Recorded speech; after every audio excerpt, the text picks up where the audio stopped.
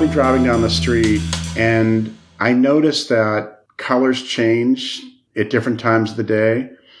And when I'm manic, it feels like the colors vibrate in me. When I feel like this, I know an episode is coming. And it's kind of thrilling at first, but also if you know your history that manic episodes have downsides and you need to be careful, that's when I try to take action to prevent it from getting a little too crazy.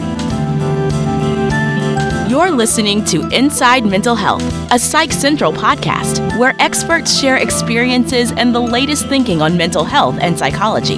Here's your host, Gabe Howard. Welcome to the show, everyone. I'm your host, Gabe Howard, and calling in today we have Paul English. Paul is perhaps best known as the founder of the travel website Kayak. Currently, he spends his time as one of the nation's leading philanthropists, and his latest project, the Bipolar Social Club, speaks to his life experience. Paul, welcome to the podcast. It's great to be here. I'm really excited to speak with you. Back in the 80s, my television was inundated with all of these commercials for the Hair Club for Men, where at the end, the spokesman would look dead into the camera and say, "I'm not just the founder, I'm also a client." Was your bipolar diagnosis what led you into mental health advocacy? It is. I was diagnosed at age 25 and really struggled quite a lot in my 20s and even in my 30s. I've been open about being bipolar now for well over 10 years. And since I've been successful in tech and kind of known in the tech community, when people see articles or interviews with me that they find because of my tech background, but then when I talk about the bipolar, people have been reaching out to me for the last 10 years saying, "Oh, it's so nice to hear you talk openly about this." And many times people have asked me, like, "Would you mind talking to my kid who's in college and struggling?" And so I have about half a dozen young men that I've been mentoring over the last few years. And one of them very tragically ended up killing himself last year in Kenya. And it really shocked me. And it was just very traumatic for me because I had a nice friendship with this young man. And it made me realize that I do spend all this time doing nonprofit work. I've started 3 other nonprofits and spent significant time and money with them, but I never did anything personal. And so when my friend Jake killed himself, it made me think I should do something relating to bipolar. I want to say I'm so sorry for your friend. I know that suicidality, it resonates through our community, even though I didn't know Jake, just as someone who lives with bipolar disorder, whenever anybody loses that battle, it's a really big deal for people who have experienced the same thoughts. So I'm super sorry for that. And I hope you're doing well, and I hope his family is doing well. His memory inspires me to work hard on this project, but not just him, but also other people that I've met over the years who have struggled with bipolar illness in the past or currently. All my bipolar friends inspire me to try to do something to help here. Now, Paul, I don't want to guess your age, but I know that you're older than 35. I'll tell you my age. I'm proud of my age. I'm 59. 59 years old. So you said that you were diagnosed when you were 25. That's right. But it sounds like you were about 49 when you essentially went public with bipolar disorder. That sounds right. Yeah, there was a pretty big chunk in there where you did not disclose. What was the reason for that? Well, I always disclose to a small number of friends and family, and I greatly encourage all of your listeners to do that because I have a brother who's a therapist, my brother Tim, and he says there's no healing in secrecy. If you keep something a secret, you're very alone. And usually you can't journey out of it without people helping you out. So what I've told people, particularly younger people that are experiencing this for the first time, is find one family member, one friend, and one colleague, either at school or at work. And if you can tell one person at each of those 3 parts of your life, shame will lift. Those people will lean in to help you if you pick the right people. And it'll be the beginning of your journey for healing and managing this illness. You are one of the most successful people. And in fact, I usually don't like to speak in absolutes, but I can honestly say you're probably the most successful person I have ever met, which means you're the most successful person managing bipolar disorder I've ever met. Was your success a protective factor for reducing discrimination, reducing shame, reducing stigma, or did you get hit with it just as hard as the rest of us did? Well, when I first got hit with bipolar, I was working full time as a programmer, and I didn't really have any success yet. So I couldn't lean on my success as a way to sort of work my way out of it. It was traumatic for me for the first diagnosis, and the manic episodes and the depression that I had in my 20s were very, very difficult. But when I started speaking about it slowly, every year I'd tell more and more people, and probably actually at the beginning of Kayak in 2004, I was 40 years old. And that's when I started telling more and more people. Like, I think pretty much everyone I work with knew about it. Certainly as Kayak grew and got more and more successful, and even the company I sold before Kayak gave me some confidence. People said, okay, so maybe he's bipolar, but he's also been able to achieve things. And so I had that achievement track record that did help a little bit. But I also know that disclosing my illness has also hurt me. I had a reporter for Boston Magazine shadow me for a month and wrote a story about me. And I had been very open with him about everything. And it was a very wide-ranging interview where he talked about entrepreneurship, family, nonprofit work, and mental health. And one of my venture capitalists, so I'm not going to name, had their marketing person call my marketing person and said, please don't let Paul do interviews like that again. Because they thought it made me look bad, that I was that vulnerable and that open about my weaknesses. And it just made me think that maybe I don't want to work with that venture capitalist again. Because, one of my favorite words is neurodiversity. And when you read about neurodiversity, hopefully you learn to appreciate people who think differently from each other, that have been through different experiences, and even to celebrate those people. And the fact that some people in business said, oh, Paul's kind of crazy. He's too volatile, too unpredictable. We don't want to work with him. That's disappointing to me, but I've decided I think I can do more good by being open about it and trying to be a role model for people, particularly younger people who are just now starting to struggle with this, to say there is a path forward. And I'd rather do that to help with my own healing and help with the healing of others, even if it means I'm going to lose some business deals. As I'm sitting here listening to your story, I think, wow, why would anybody look at you and decide, oh, I don't want to work with you because of the amount of success that you've had? I mean, you had a reporter shadowing you for a month. I can't get a reporter to shadow me for an hour, which shows the level of success that you've achieved. And yet, even with all of that, all they saw was that bipolar disorder was in the article, and they thought that something bad could happen from that. How does that make you, I hate to ask this way, but how does that make you feel, Paul? Yeah, the reporter he's a great guy, and I felt connected to him immediately. And I just became very comfortable talking with him, and he was interested in my bipolar illness, and not from I don't know, I thought his questions are very appropriate. He was just naturally curious. He wasn't like digging or trying to make me sound bad. He was just curious about it. And so I was open with him. And when different things would come up over the course of the month, relating to my mental illness, I would tell him about it. And I could say with hindsight, after reading the article, and your listeners could probably find it if they just Google my name in Boston Magazine. But in hindsight, would I have done the interview differently so he didn't make me sound so crazy? I don't know. I mean, there is this thing like the luxury of the rich or the luxury of the successful, that once you've hit a certain level of success, I can point to it and say, okay, I know that I'm volatile, but I also know that I can create companies, because I've created and sold 6 software companies now. And, I do that because I'm on meds. I go to therapy. I'm open with my diagnosis with my friends. I have people at my work who know about my condition and they support me.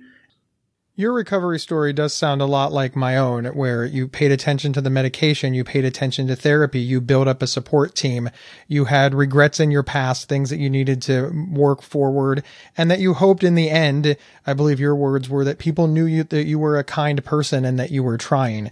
That hits, I think that really hits everyone living with and managing bipolar disorder. Let's segue a little into talking about really specifics. What advice do you have for people who are managing bipolar disorder, who are struggling, who are not in recovery right now? The first thing I would say, I actually have a blog post up on my website about this. My website is just my name. It's paulenglish.com.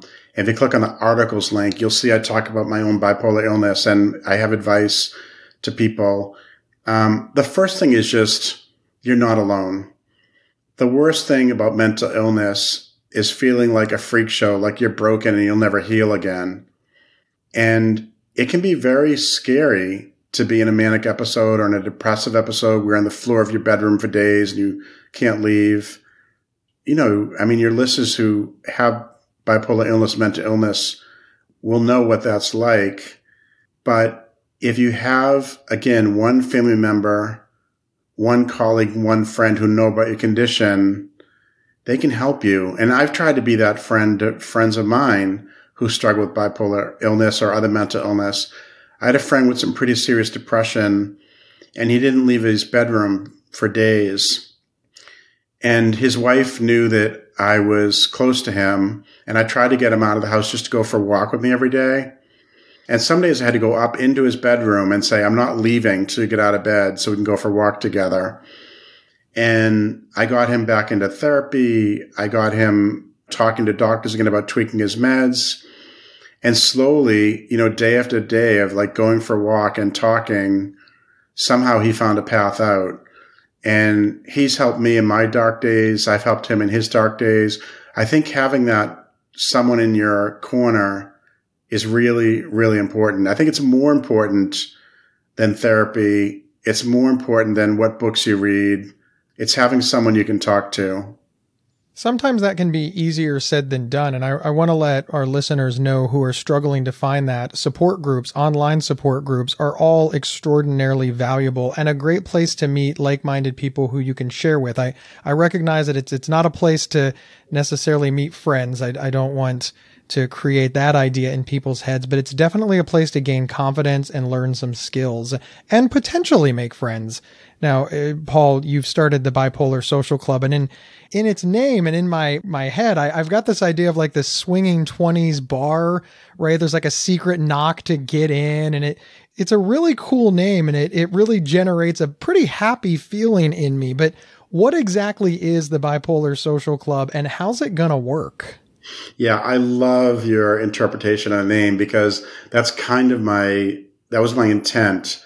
I wasn't thinking necessarily speakeasy, but I was thinking that so I have this thing where like gay friends of mine tell me that some of them, they have gaydar and they can tell when they meet a gay person. I feel like I have bipolar radar. If I'm in a room and I meet someone who's bipolar, I look at them like, that person has it. Like they have the spark. There's something about them that's different than most people. And so I love when I meet bipolar people. And although we each will have some trauma in our past, we can also celebrate the fact that we're different from other people and celebrate some of the positive aspects. So mania, full mania is very scary. But sometimes if you're just like hypomanic or along the path, you sometimes can be volatile and make some bad decisions, but there's also part of it that is kind of fun where you're really creative and prolific. And so the idea of the Bipolar Social Club, it is where people can get together either online or in person and tell stories and help each other navigate. And I'm actually trying to find one or more celebrities who've been open about being bipolar to partner with me and really co-found this thing, because it'd be amazing if we could get Selena Gomez or someone else who's been open to help promote the brand.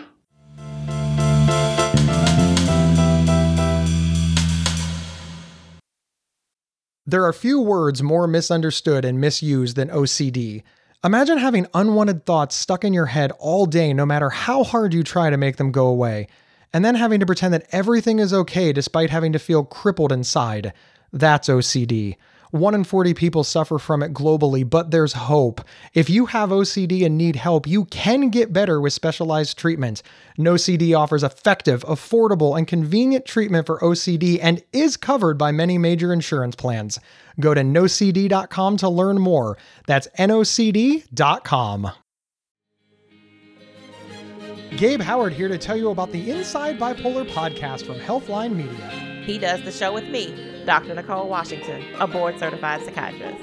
That's right. A guy living with bipolar and a psychiatrist team up to discuss living well with bipolar disorder. Listen now on your favorite podcast player or visit psychcentral.com/IBP to learn more. Subscribe now so you don't miss out. We're back with the founder of Kayak, Paul English, discussing his life with bipolar disorder. More and more, we are seeing prominent people live openly with bipolar disorder and talk about it publicly. But a lot of those people are in the arts. They're in Hollywood. We don't see a lot of business people talking about living with any mental illness, especially one as serious as bipolar disorder. In the business world, on Wall Street, we know that just by statistics, there's a certain number of people clearly who are managing serious and persistent mental illness, who have mental health issues, who live with bipolar disorder. But if you look at the Forbes 100, nobody on that list is copping to living with bipolar disorder, save for maybe you. Paul, I have to ask, what made you decide that it was okay to be this open? Yeah, I hope that changes. It is unusual for someone like you to come out, and that had to be a very, very difficult decision. Or maybe it wasn't. Was there a moment that you're just like, you know what, to hell with it, I'm just telling everybody? Yeah, the time when I really went public, I started telling more and more people at the beginning of Kayak. Like I told everyone at the company. I sent an email to the company one day. There's a mental health awareness day or something, and I said, one of the things I love about this company is we're so supportive of each other that I feel comfortable telling you guys that I have suffered from bipolar illness and depression and anxiety and panic attacks. And I want this to be a safe place that if you want someone to talk to, I'm here for you, because this affects a lot of families. And I got the nicest emails back from the team. And again, I feel like I have this saying that people follow confidence, but they're loyal to vulnerability. And if you're vulnerable, people will lean in. They're going to want to help you. So that's when I started talking about it. And then in 2016, there's a very famous author named Tracy Kidder. He's Pulitzer Prize winning author. And he approached me to ask if he could do a book about me. Initially, I said no, because even though I'm somewhat of a public figure in tech or in the nonprofit world, I'm a little bit introverted and I have a shy side. And I just thought like having a book about me just sounds terrible. But I spent a couple months with Tracy trying to convince him to write about a couple of my friends. And eventually he kind of wore me down. And once he wore me down, I said, fine, I'll do the book.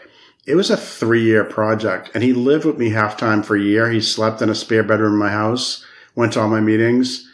He's a very charming and disarming man and brilliant. And then I decided, what the heck, I'm just going to go open. At that point, Kayak had gone public. We sold the company for $2 billion. And I said, I have nothing to lose. I'm just going to tell him everything. And so we spent 3 years and I told him everything. And I had no idea what he was writing about because we covered so much material in 3 years. When I finally read the book, I've only read it once really quickly. He gave it to me in the end and said, you have 24 hours to make any serious corrections to it if I made mistakes. It was a little bit uncomfortable reading about myself, but I liked reading about the stories about my father and my mentor.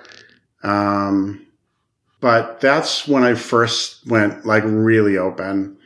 And then when that book published, not really because of me, but because of the author, Tracy Kidder, he himself is so famous and sells so many books that he went on a speaking tour and I joined him for whatever dates I could. And then that kind of opened the floodgates. And there was a lot of interest from media about just the curiosity of a tech exec who's going to be this vulnerable on tape. It's a very curious thing, and it's very unusual. I think that maybe in the last 10 years you've gotten used to it, but I can tell you as a man who lives with bipolar disorder, there's not a lot of Paul Englishes out there. There's celebrities and there are notable people, but a tech mogul, right? Just somebody in the business world, it's unusual to be that open and that vulnerable, but it's important and it's extraordinarily helpful because, hey, I just need to learn to program, invent a website, sell it for $2 billion, right? I'm right there. I'm so close. I'm 3 steps away. But in all seriousness, it is super important because the message that many people with bipolar disorder get is, hey, look, just try to be stable. Get something to keep you busy. Maybe you can work part-time. The message that a lot of us get is not that we can be anything that we want. It's limit your expectations and try not to bother anybody. So I like your message because it's a powerful message. I do recognize I don't want anybody to think that I'm suffering from grandiosity or mania. I do recognize that I am not 3 steps away from being a billionaire. Paul, symptoms of bipolar disorder get talked about all the time. We love talking about mania. We love talking about depression. Obviously, suicidality is something that really needs to be discussed more. But one of the topics in bipolar disorder that's sort of not discussed, it's almost ignored, is anger. Bipolar anger is something that just doesn't get a lot of press, a lot of discussion. It really just doesn't get a lot of anything, but I understand that you know something about bipolar anger. Yeah. I am someone who had a lot of anger as a teenager. I would flare up and get angry very easily. And one time I discovered this Vietnamese Buddhist named Thich Nhat Hanh, and he wrote a book about anger, which I read. And then I was lucky to see him speak once when he came to Boston. And he really transformed me, how I think about it. There's a Buddhist saying, which is being angry at someone is like drinking poison and expecting them to die. And the story here is that anger hurts yourself. Now, let's say you're driving your car down the road and someone cuts you off. If you had a hammer in the seat next to you, when someone cut you off, you wouldn't hit yourself in the head with a hammer, because what's the point of that? Well, being angry at that person, like swearing at them, screaming at them, they're still in front of you in traffic. You've done nothing but hurt yourself. So why do that? And I don't mean to oversimplify it, but there's a degree to which anger is a choice, and you can basically accept people for what they do and for their transgressions. When someone harms me, I will think, if I had their chemistry and their background and the day they had, I would do the same thing they did. And so if you realize that, you can have compassion for people, even compassion for people who harm you. You can accept it. I mean, hopefully you don't let them continue to harm you. If you're in an abusive relationship, you should leave that relationship, for example. But walking around being angry at the world, you need to learn how to get rid of it.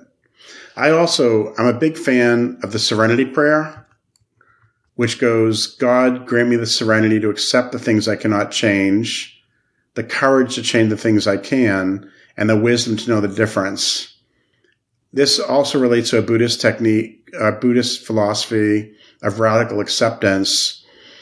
The Buddhists believe that suffering happens when you don't accept reality. When something happens and you feel harmed by it, you reject it, you don't want it to be true, that's when you suffer.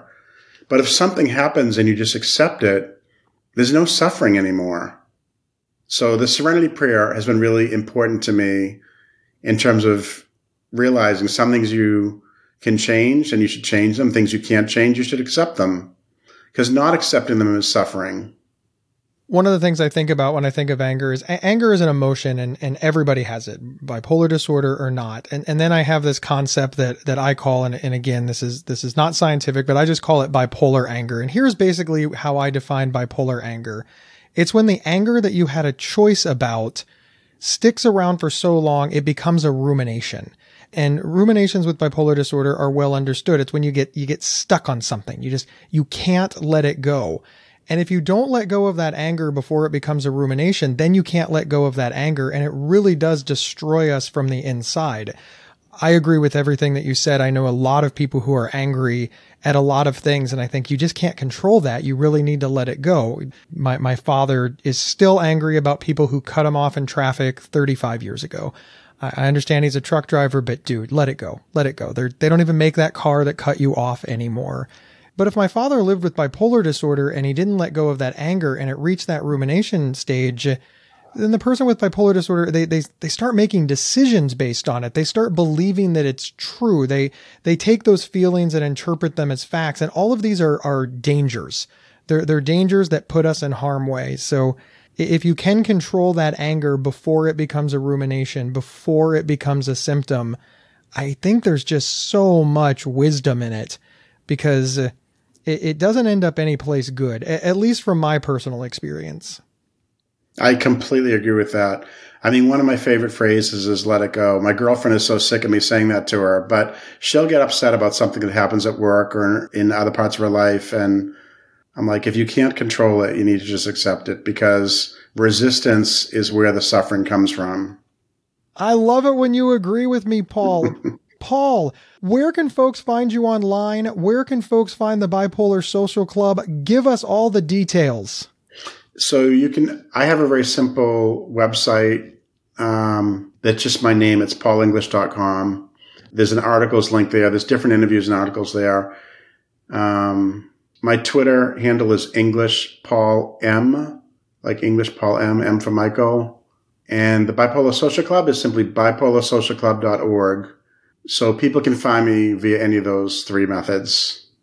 And I encourage everyone to check that out. Thank you so much, Paul, for being here. Yeah, it's been really great speaking with you. Thank you. You are very welcome, Paul. And a big thank you to all of our listeners as well. My name is Gabe Howard, and I'm an award-winning public speaker who could be available for your next event. I'm also the author of the book Mental Illness is an Asshole and Other Observations, which is on Amazon, or you can grab a signed copy with free show swag just by heading over to my website, gabehoward.com. Wherever you downloaded this episode, please follow, subscribe to the show. It is absolutely free. And can you do me a favor? Recommend the podcast to your friends, your family member, your colleagues. Share it on social media. Hell, send somebody a text message. Sharing the show is how we grow. I will see everybody next Thursday on Inside Mental Health.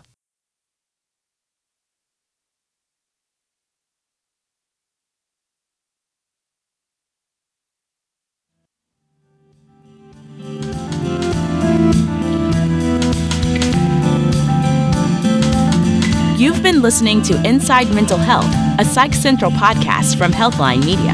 Have a topic or guest suggestion? Email us at show@psychcentral.com. Previous episodes can be found at psychcentral.com/show or on your favorite podcast player. Thank you for listening.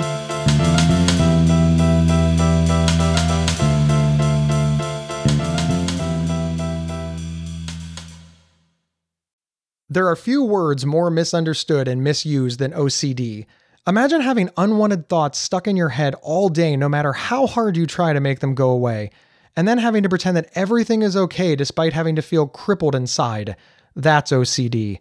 1 in 40 people suffer from it globally, but there's hope. If you have OCD and need help, you can get better with specialized treatment. NoCD offers effective, affordable, and convenient treatment for OCD and is covered by many major insurance plans.